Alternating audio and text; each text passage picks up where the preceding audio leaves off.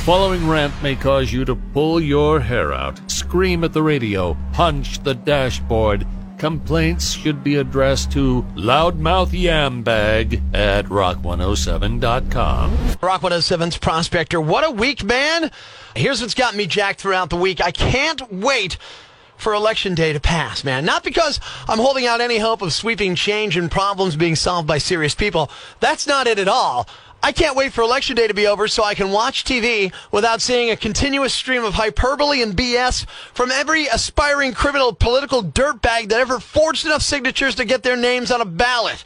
Now, I know most of these people running don't represent my views. I get that. But what I don't get is all the negative ads. I'm not even mad at the candidates for running negative ads. They work. That's why they run them. I'm mad at us, the voting populace, for accepting them and for not using our own critical thinking skill set and evaluating a candidate based on what he or she may have done or will do or are likely to do.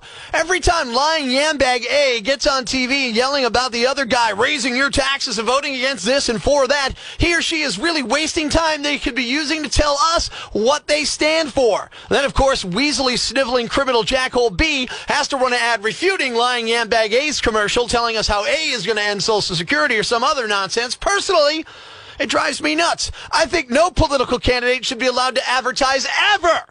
Now, I can't square that with my staunch support of the First Amendment to the Constitution, but hey, what are you going to do?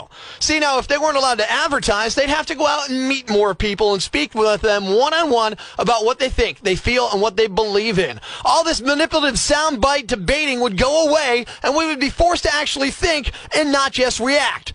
I know that's a scary concept for most of us, thinking things through. But maybe, just maybe, we would start electing true leaders again and not some overeducated, living with his daddy's money, pompous, power-hungry, egomaniacal, wannabe tyrant who happens to be photogenic. Where are the Abe Lincolns, Teddy Roosevelts, and even the John Adams of this nation? Certainly they're not running things anymore. No, because they don't want to deal with a country that jumps on every semi-controversial thing you say. Politics in this country went from an open exchange of ideas to a name-calling hissy fit in the decades since television came out. Now, that's not to say it was perfect before. Hey, they used to have knockdown, drag-out fistfights in the Hall of Congress. Now they're all civil to each other's faces and working hard to drag the other guy through the mud when he's not looking. Truth be told, I pine for the old days of politics, so much so that I will vote for the next guy who takes a swing at his opponent during a debate. Yeah! It can't be a gratuitous sucker punch to appeal the hockey fan in me either. The punch has to come after a heated exchange about something that one fabricating charlatan said about the other cheating embezzler. It would escalate and then wham! Right in the pie hole. You do that, you get my vote.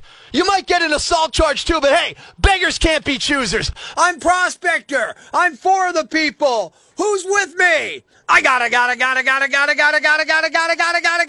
go crazy, man. Ever see the crazy guy screaming at the wall outside the Times building? Where does this rage come from, my son? Tweet us with hashtag #IFoundProspector and we'll come and get him. Prospector, mornings on Rock 107. Thanks for listening to Prospector's Prime Cuts podcast.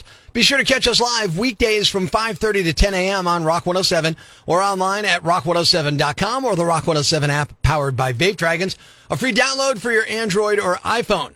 Subscribe to the podcast on Apple Podcasts, Google Podcasts, Spotify, Stitcher Radio, or wherever you get your podcasts so you never miss Prospector's Prime Cuts.